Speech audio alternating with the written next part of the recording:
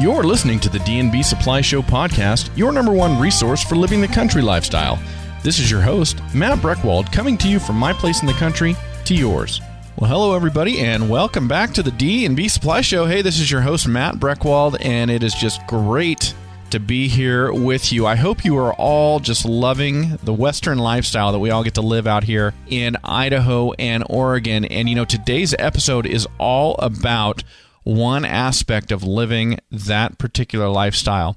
We're going to be talking today with Jon Gunderson, who's coming to us from LEM Products. Now, LEM Products, they manufacture food processing equipment, and I am talking about everything you need to be a full-time, self-sufficient person with any meat you want to process, and even more, at your own house. Everything from grinding your own meat, cutting your own meat, slicing your own steaks or whatever it may be, to packaging, making sausage, stuffing sausage, everything, hamburger patties, anything that you can possibly think of is out there and available for you to do. But here's something I know from personal experience, and Jon touches on this in the episode as well, is that a lot of people, when they look at doing this themselves, they might think they want to do it themselves for the feeling of self-sufficiency or for the ability to know exactly how their food was processed, or just to make a recipe that they think will taste very, very good and do it on their own. What stops people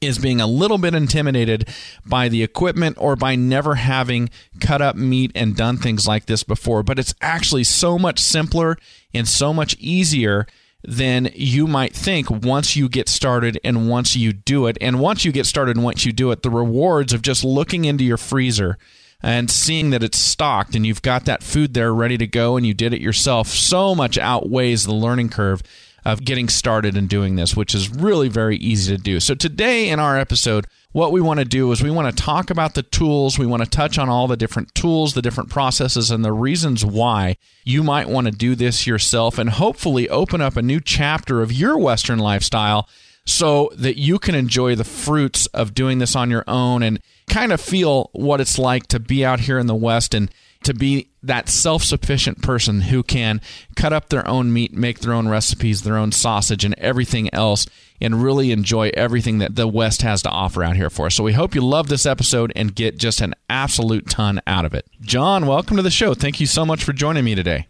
Thank you, Matt. Hey, you bet. I am excited about this episode.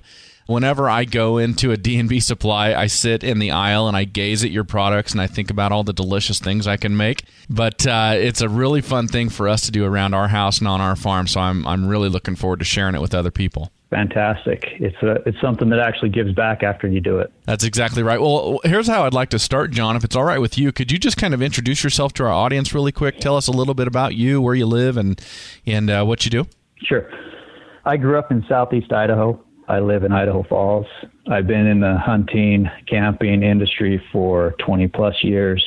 And on the side, that's my love. That's what I do. What I do to make money is I sell a lot of these products. So I sell fun to all of our people out there. So I do all my own processing also. It brings a satisfaction to you to where you can take something from completeness right to your table, from the field to your table, doing it all alone, and you know where it came from and how it was done. So yeah, it'd be good to talk about that. It'd be fun. Well, that's kind of cool that you sell fun, but you absolutely do. And there's so much of it. I get to do a lot of processing of meat at home, both from hunting, but also from livestock we raise on our own place as well. And there really is a strong sense of satisfaction there. And then as I'm looking through your website with LEM, I mean, everything from the first cut of meat all the way to composting the byproducts. I mean, you guys cover it all. Absolutely. That's interesting. Everything comes out of necessity, right? You invent out of necessity, or you do stuff out of necessity, and that's how this business was started with LEM. LEM is actually the initials of the guy that started the company. Okay. It was Larry Edgar Metz, and they just made his initials and called it LEM for products. But Larry was a hunter, and his livelihood, his professional job was a butcher, so a meat cutter, and he would do his own processing of his game. And out of doing that, he decided that he wanted to start being able to let people do it. And that's how LEM started. He started developing products to get to the hunters so that they could process their own game. Yeah, that's awesome. When did this all start and kind of where? What part of the country? He started it in Ohio, And in 1991 is when he actually started the business as LEM. He sold his first products to retail in 1997. So he started doing products in 91 and kind of getting them out to just friends and family and kind of direct marketing, I guess you could say, and then went to retail in 1997. The company's still based out of Ohio. He sold it, so he no longer is running it, but it still is his roots and background. Well, what are you seeing in terms of today and over maybe the last couple of years? Are we seeing people do more of this processing, kind of this more of the self-reliance at home, or are we seeing it go down, or is it kind of just flatlined? This right now is a growing business. People are getting more self-sufficient, and they're becoming more interested in being self-sufficient. And I think the whole thing that keeps people out of doing this and away from it is they have a fear that they don't know, they don't want to mess it up, and they don't know how to do it. Sure. And once they get over that fear and they see how simple it really can be, then they jump into it with 2 feet. They're ready to rock and roll once they get past that initial part. So perfect for us. It is growing, and I don't know why it is, other than I think people are wanting to go more natural. They want to know where their food's coming from, and they like that sense of accomplishment. Yeah, absolutely. In my world, what I tend to hear is there are people that they want to have more hands-on, know where that food's coming from. That's one thing. And there's just seems to be kind of this return to self-reliance, this return to working with your hands a little bit, as our workplaces are air-conditioned and we're sitting indoors and we're insulated from the environment and stuff like that. People want to kind of go back a little bit, I think. Absolutely. And you feel better. It's more healthy for you. Yeah. So, well, let's do this. I want to take a quick break, and then when we come back, let's kind of jump into what people can do in getting over that fear and that learning curve and all of that. Does that sound okay, John? Sure, absolutely. No matter how cold it is, your dogs need water. So what do you do if it's freezing outside? Well, you could try teaching your pooches to build a campfire, or you can pick up a Farm Innovators heated pet bowl from D&B Supply. Farm Innovators heated pet bowls only come on when it's below freezing and feature anti-chew cords so Fido can't cut the power. And of course, they keep water from turning into ice on those super cold winter days. Farm Innovators heated pet bowls, available at your favorite D&B Supply. When you're stuck out in the cold or want to cozy up in your off-the-grid cabin, a Honda generator gets you going. Stop by D&B Supply to pick up one of these power players. Quiet, lightweight, and fuel efficient, Honda generators make winter camping, ice fishing, and even power outages more bearable. Take on the elements in a way you can take anywhere. Get all fired up for anything the winter brings and grab a Honda generator at your neighborhood D&B. All right, John. Well, let's talk about this. So as we went out for break, we were kind of talking about people getting started and overcoming that fear of messing something up or something like that. If you were talking to a person right now, and you are, by the way, because we're on the radio, and it's a person who had never cut up a piece of meat, but they wanted to try to butcher their own stuff for the first time, what would you tell them? How would you tell them to get started, just to kind of take a baby step to get into it? Well, I'm under the assumption that if they're wanting to cut up their own meat the first time, that they probably shot something, right? So if they can shoot and clean something and get it to the butcher to that point, then they're already through the worst part, right? So basically, as people are starting into this, everybody gets intimidated because you go to the grocery store and you see a nice T-bone steak sitting there, or you see a ribeye sitting there, and it looks so pretty, and they don't know how to duplicate that. Well, you don't have to duplicate that. All you need to realize is when you're cutting an animal up, is you follow the muscle structure. And if it's sinewy or fatty, or it looks like you don't want to eat it, cut it out. Don't eat it. And then remember to cut across the grain. So when you have a nice piece of meat, and the more you do this, you're going to understand that which meats are the tender cuts, which ones are the rough cuts, are going to be more tough to eat. And you'll understand which ones to put into hamburger and which ones you make the better steaks. But I mean, the simplest thing is cut against the grain and separate your muscle groups. And if you feel like you messed it up, it still goes into hamburger and it's great. Realize the more clean you make it, the better it's going to taste. These grinders will grind anything pretty much. So you can put some pretty sinewy, rough meat through them and it'll grind them without a problem, but it will affect your taste. So the more sinew you can take out, the more silver side, the more connective tissue, the better off your final product will be. And those are questions I've always got when we're doing stuff at home. So we just did a pig just a couple weeks ago, and we did it from, well, I mean, on our place, it was from start to finish. It was born here, and it is now sausage in our freezer. So we did all of that. But I've always got questions about that, too, because as you're butchering a large animal like that, and you've got all the sinew and the silver skin and all of that type of stuff, it becomes kind of arduous. And so you're sitting there going, well, how much of this can I keep in? How much of it do I need to cut out? But it all goes to the taste then. Correct. The more, if it's a wild animal, it affects it more. In domestic animals, you can get away with having more sinew and more stuff in it. Mm-hmm. But in a wild animal, it'll give it more of that wild taste. Now, let's talk about that person who's not a hunter, but they have an interest in doing this themselves. Maybe they want to go down to, a meat supply, a butcher, or something like that, and buy something just in bulk and try it themselves. They want to do homemade sausage, or they want to try butchering something themselves. What would be an easy first thing for them to start with?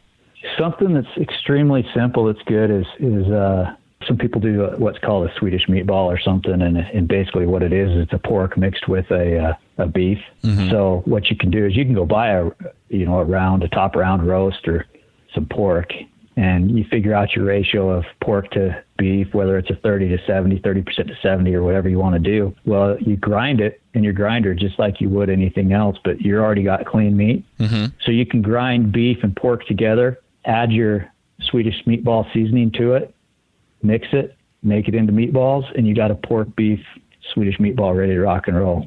I know a lot of people also who prefer to, you can go to the store and you can buy a 10% hamburger, or lean 20% hamburger, whichever. I know some people that like really lean burger and they want to do their own burger. So they'll both go and they'll pick up cryovac bulk meat from Costco or wherever, and they'll separate it out and grind it their own hamburger. Sure. Just so that they can control it.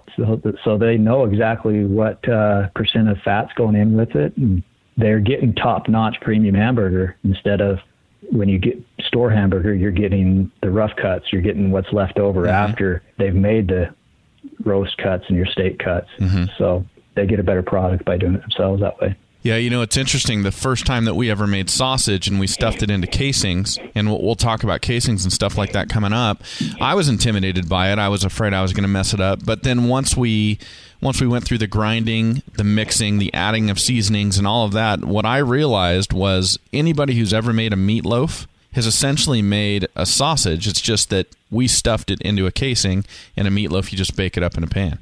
Absolutely. It's interesting. So part of LEM's product is called backwoods seasoning. Mm-hmm. And if you go into D&B Supply, there's a wall of it. They do a fantastic job of keeping in stock in the seasonings.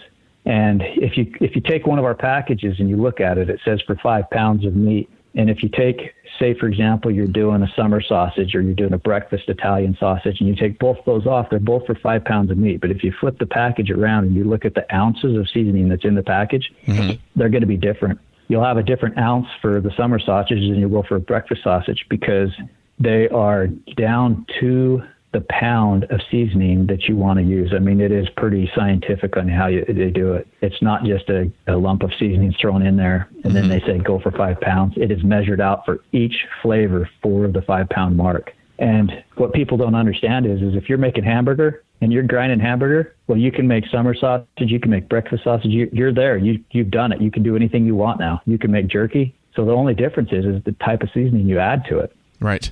And then your mix of how much fat you put with it. Your sausages are generally a 20% to 80% ratio, where a hamburger is generally a 10%. And I personally, I prefer in all my sausages pork fat. But you can do it with beef fat. I just prefer pork. And then talking about the stuff, I'm going to go right into your stuffings. Yeah. So once you do that, on our seasonings, it's very simple. It tells you exactly how to mix it, exactly what to do.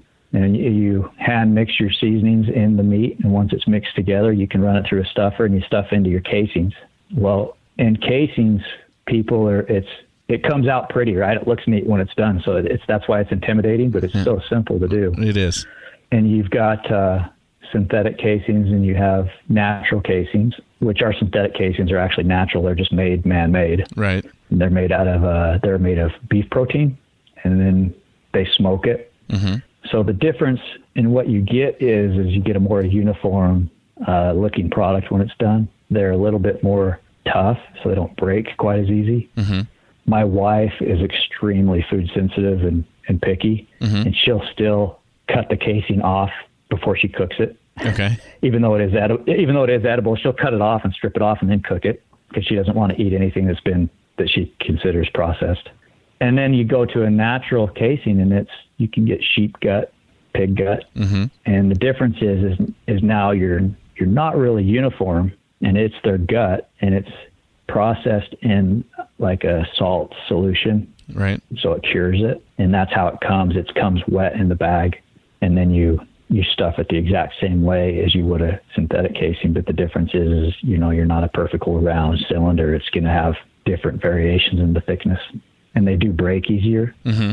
I've found with certain items, hot dogs and bratwurst and certain things, they do seem to have a little more flavor and taste a little better.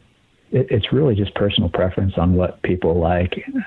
It is a little harder to use the natural casings. They're slippery. They break easier. There's kind of a finesse you have to do with them when you run them through your stuffer, but, mm-hmm. but it's still simple. And when you're using natural casings like that, sheep or pigs or whatever, it kind of depends on the size of what you're making, right? Like we did some bratwurst recently. We used pig casings, but if we wanted to do smaller diameter snack sticks, we'd probably use sheep or something like that. True. Yes, absolutely. And since you've done it, you know how frustrating it can be finding those things and threading them onto your stuffing tube. They're slippery. It's hard to find the end of them, how they come packaged. We actually, this last year, we packaged them with a large toothpick, if you could picture a large toothpick through the center of them. So they're already separated. So you just basically poke the toothpick in your stuffing tube and slide the whole thing onto it. Oh, that's very nice. And you don't have to search for the end. Yeah, that's very nice of you. If people have done it and they understand what I'm talking about, you'll pay an extra $10, $20 not to have to do that. It was well needed. Well, let's take another quick break, and then when we come back, I want to talk about equipment. I mean, we're talking all about why people should do it and actually how easy it really is once you get over that fear. Let's talk about what you need to get it done when we come back, okay? Okay. Know when they say good fences make good neighbors? When you've got Bayland Country gates and panels to really fence your livestock in. Also, when you let your neighbor in on the great deals you can find on Bayland Country at D&B. Made from steel and designed for stamina, Bayland Country gates and panels are tested to match up to robust ranch life. So instead of mending all those fences, round up a whole new one with Bayland Country at D&B Supply.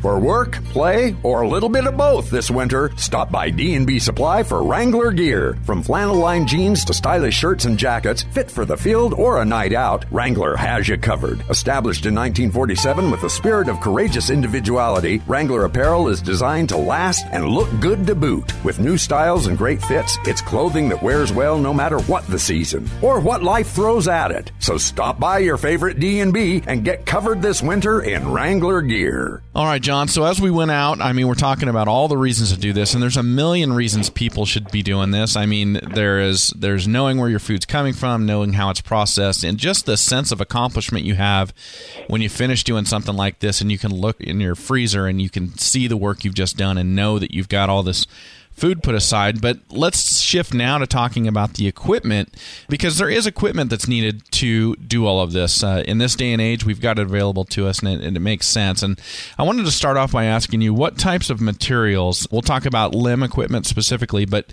your materials, your equipment for processing food and meat like this, what kind of materials is it made out of? So in LEM, there's a huge variety of product, from opening price point all the way to commercial product that would go into, say, a grocery store and they'd be using in their deli. Mm-hmm. So when you start out your opening price point product, it's a lot of plastics and polymers. Mm-hmm. They're cheaper to work with and not as expensive.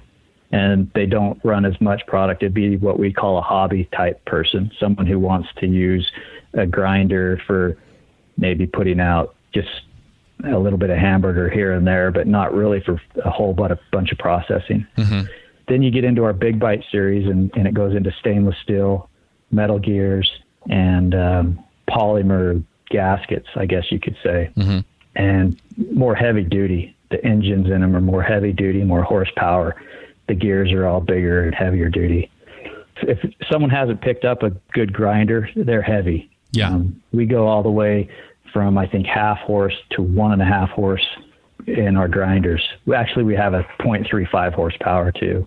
So when you're looking at doing this, what I would decide, the person has to basically make a decision. Okay, how often am I going to use this? And what other things can I use it for to justify the cost, probably. Mm-hmm. But what people don't understand, and this goes back to the fear factors, people look at it and then all of a sudden they're just like, I just don't want to deal with it. I'm scared of jumping in and trying it. Mm-hmm. Well, a lot of people are paying upwards of $250 to $350 to process an animal, depending on how they're having it done. You process 2 animals, you can buy a grinder that's going to last you for life, and you can run all sorts of stuff through it. That would put you in one of our big bite grinders, like a number 12, 3/4 horsepower, for just under $400. And what I found is what a lot of people are doing is groups of these guys. A lot of people hunt together. They've hunted together for years, and they'll go in together and they'll buy a grinder, and then at the end of the season, they'll come in and they'll all get together and they'll make a little party and they'll process their stuff together. Mm-hmm. They'll all meet up at someone's garage or someone's shop and they'll process all their stuff together. So it becomes an extension to the hunt almost, which is kind of cool. Yeah, for somebody to do a lamb or to do a deer or an elk or whatever it may be, really what they need is they need to be able to grind it, they need to be able to stuff sausage, and they need to be able to preserve it, and they need to be able to cut stuff up. So there's a couple pieces of equipment, then some tools, and really you're well on your way. I mean, it doesn't have to be this super ultra complex thing. No, not at all. In fact, I'll give you an example. I kind of added a piece every year, and you start with the grinder, and it's because that's going to get you your hamburger. Well, now the next year I was like, I want to start doing my own sausages, and I added a sausage stuffer. Mm-hmm. Then I was like, okay, instead of just doing stuff in my oven and dehydrating stuff, I wanted to smoke now, so I added a smoker, and now I do some smoking too. Mm-hmm. And everybody seems to love bacon. You can put bacon on anything and everything, and it tastes good, right? Right. I figured out a way, and we make a bacon cure and a bacon seasoning, how you can make your own bacon out of deer or elk or whatever, and it's pretty cool. Really? So if you grind your own hamburger, you're already there. You take our bacon seasoning, which you can get in 5-pound packages, so grind you up 5 pounds worth of meat, mm-hmm. do a 20% fat mixture with it, add our bacon seasoning, it's a dry rub for 5 pounds, mix it in good, and take a 9x12 cake pan and pack it into the bottom of that cake pan so it's an inch deep, inch to an inch and a half deep, as hard as you can pack it down. Okay. And then take that and smoke it. And after you smoke it, you pop it out and you've got a big 1.5-inch piece of meat with bacon seasoning smoked. And then you thin slice it through our slicer, uh-huh. and then sucker seal it. Now, when you take it out, you just flash fry it, and there's your bacon. It's already pre-sliced, smoked. When I smoke it, I don't smoke it till it's cooked all the way. I flash fry it at the end for the final cook, uh-huh. and you have bacon. Wow. So extremely simple. So you smoke it in the pan still when you put it in the smoker? Yes. You can take a PAM nonstick spray, like an olive oil spray, and just spray your pan really quickly, lightly with it before you pack it in. Mm-hmm. So after you smoke it, you flip it over, it pops out really easily. What you're doing with the smoking is your number one, smoking processes the meat. Process isn't the right word. It cures it. As you smoke it, it cures it too, mm-hmm. and it adds flavor. So you smoke it so it's solid enough so it stays together. So when you flip it out, it's one solid chunk of meat, and then you run it through your slicer and you thin slice it to your bacon strips. Then you pack it, sucker seal it. Fascinating. So you don't have to chill that meat before you slice it. It holds together good enough to run it through the slicer at that point? Yeah, it depends on how long you smoke it and how hard you packed it in. Okay. If it's not running through good, you don't want to come right from the smoker and go right into the slicer, because then it is too warm. You got to let it get to where the fat in there is solid. Okay. And once it's cooled off enough to where your fat's solid, it slices through good. I've never thought of that, but that is a fantastic way of doing that. And then how does it taste compared to pork bacon? It has a different texture because it is ground. Uh-huh. I mean, it's not 100% taste. I think it's between like a turkey bacon and a pork bacon taste. Okay. Really cool. But it's bacon. That's right, it is. That is such a great tip. That's awesome, John. All right, let's take another break. When we come back, I want to ask you about some of the moving parts with pieces of equipment as we add them on, okay? Sure. Say you were to ride off into the sunset. Ideally, what kind of boots and clothes would you be wearing? For horseback riders of all styles, nothing beats the look and performance of Ariat. Available at D&B Supply. Everyone from famous rodeo cowboys to country music legends to equestrian Olympians. Turn to Ariat with confidence. You can count on them too. Think of Ariat as your ultimate riding companion for the life and times in the West. When you need to better outfit your ride with Ariat, stop by your favorite D&B Supply. If you've got a beef with your current livestock equipment, Powder River Handling products can change the game. Stop by D&B Supply to bring your herd up right. For over 80 years, Powder River has stood out as leaders in the livestock handling field. With continuous equipment innovation, their gear helps you work up close with your livestock safely and with minimal stress.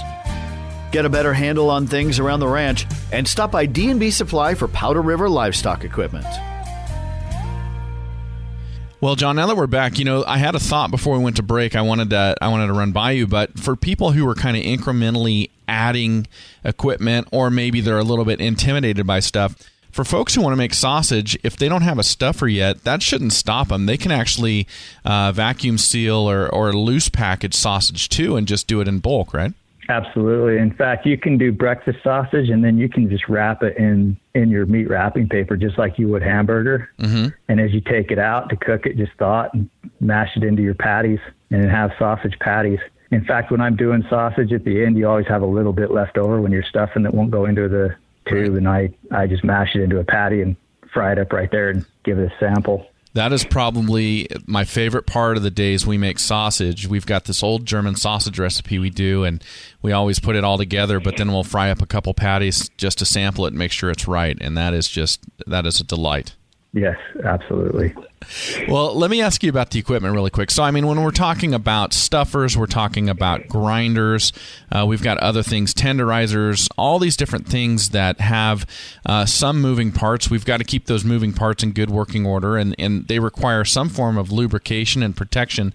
How can we do that when they're coming into contact or they're in close proximity to our meat without contaminating the food products we're making? We sell it's a silicone food grade lubricant. So basically you can eat it, and it's food grade, so it's not going to hurt you.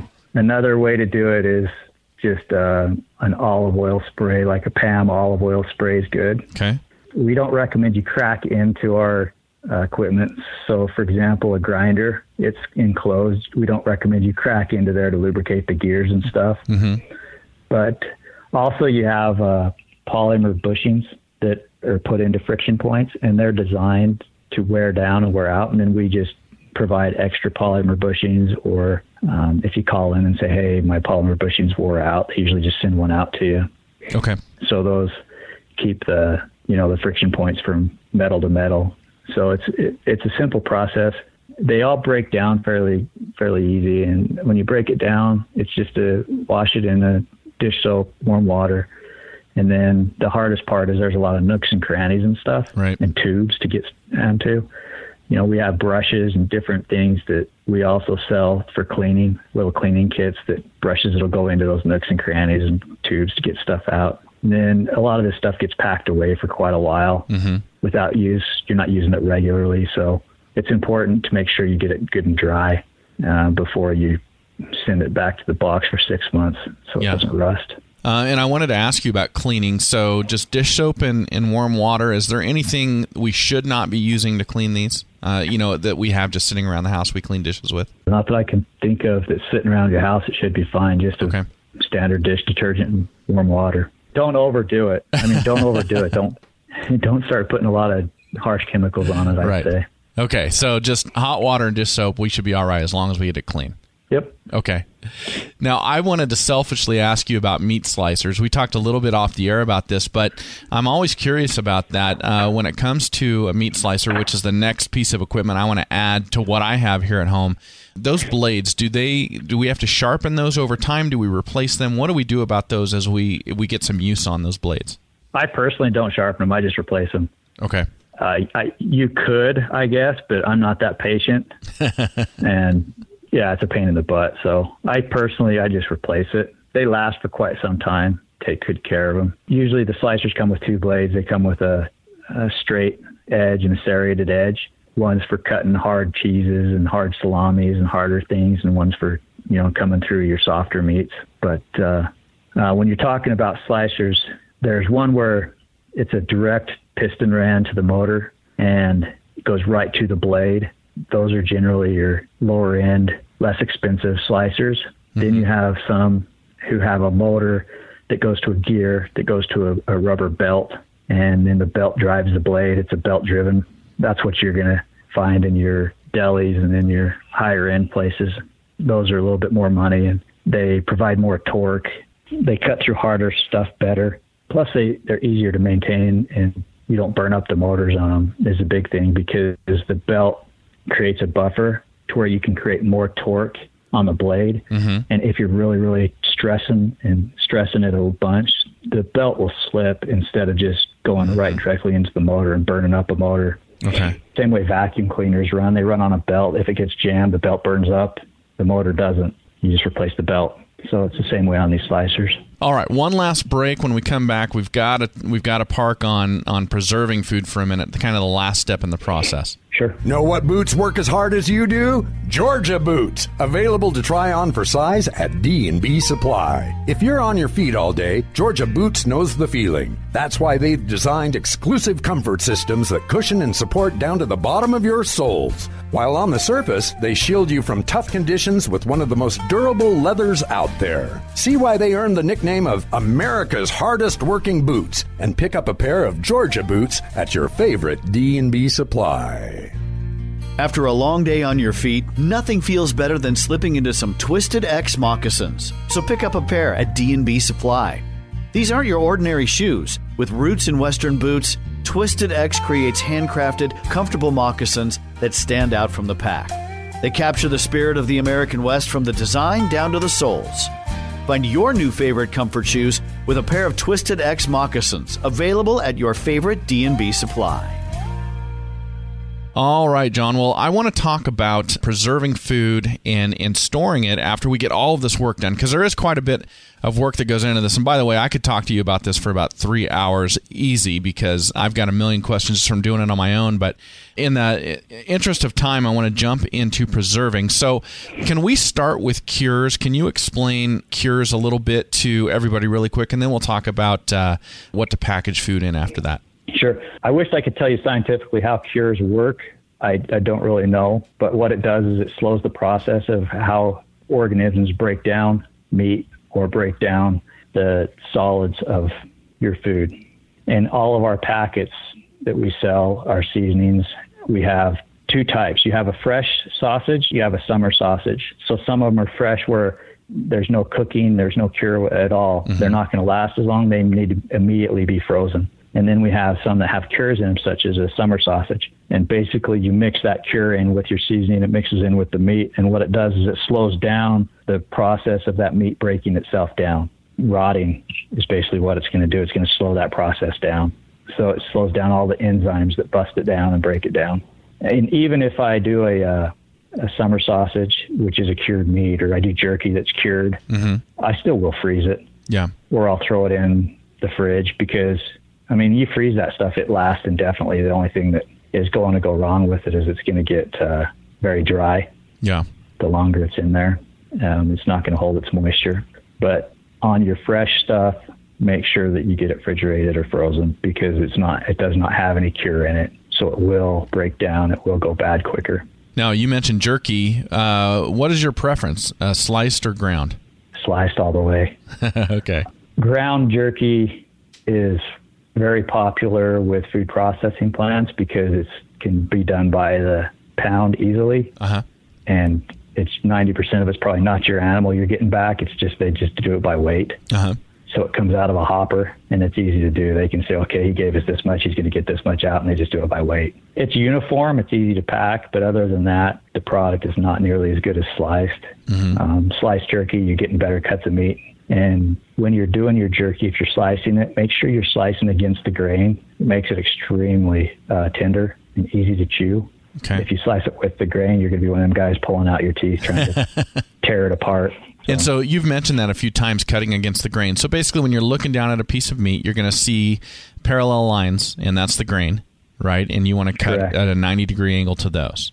Correct. Absolutely right. Now, you will have some muscles where you have two different muscles meeting in a piece of meat sometimes. Those grains get skewed and weird. That's hamburger. That's where you get away from it and go to hamburger. If it's a good, nice parallel line and it's running one direction for a long distance, that's where you make your steaks. And as you cut it, if it feels gritty when you're cutting down through it, it's going to be a tough steak. If it's cutting very smooth like butter, that's going to be a tender steak. Interesting. Okay. And since we're talking about curing and stuff like that too, people say, well, you got to hang it for so long, you got to hang it for this long. Because of the way I hunt and the way my meat comes out of the woods, a lot of it's already cut up when it comes out. So I don't hang my stuff or process it that way. I just go right to cutting it up. But understand that the longer you hang it, you're starting the breakdown process. It's going to start basically the process of enzymes are starting to decay that meat and make it go bad. Okay. And that's where you're going to get tender. If you can't hang your meat and you can hang it at a 38 to 42 degrees is optimum, and you can hang it for a week, it's going to make it more tender for sure. Great tip. I love that tip on cutting through the meat and if it feels gristly. So if you're cutting through a piece and you intended it to be a steak, but it feels that way, that might just be a chunk you just throw into the grinder then. Sure.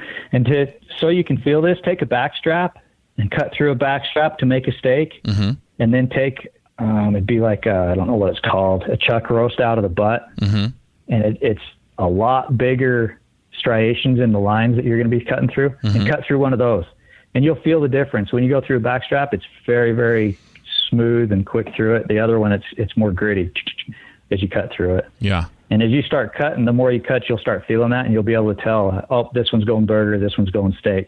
Yeah, it makes a ton of sense. And I mean, these are things for people who have never done it. They're going, backstrap, what are you talking about? But the first time you do it, it'll click. It makes a ton of sense. It absolutely does. So we've got all this done. We've got steaks cut. We've got sausage made. We've made some hamburger patties and all this type of stuff. Now, what do we do to be able to keep that meat tasting as good as possible, even if it's going to sit in our freezer for a month, 2, 3, 4 months? Okay, so the secret to keeping meat fresh is getting the oxygen out of it, right? So personally with my family, with hamburger, we eat hamburger quite a bit, so I wrap it in paper. It's a butcher's paper, so it's got wax on one side and it's a thick paper on the other side. And you got to learn how to wrap it to where you're pulling the air out of it and you're getting it really tight. So here's another secret when you're doing hamburger. I use cake pans again. I get a deep cake pan. I grind it right into that cake pan, and my kids mash it down into that cake pan as hard as they can to get it so it's solid. There's no oxygen in between it. Then we flip it over, and you can cut it into quarters or eighths, depending on if you want 2-pound packs or 1-pound packs. Okay. And then it's already made into this nice little square, and then you wrap it. So I'm pushing the oxygen out, and I'm getting it compacted into that cake pan before I even put it on the wrapping paper. So it's not the wrapping process that's pulling the air out. It's the prep of the meat before you even put it in the paper. Correct. And then we also sell stuff bags. You'll see a lot of processors use the plastic round stuff bags. They're white. That's a good way to get the oxygen out of it too.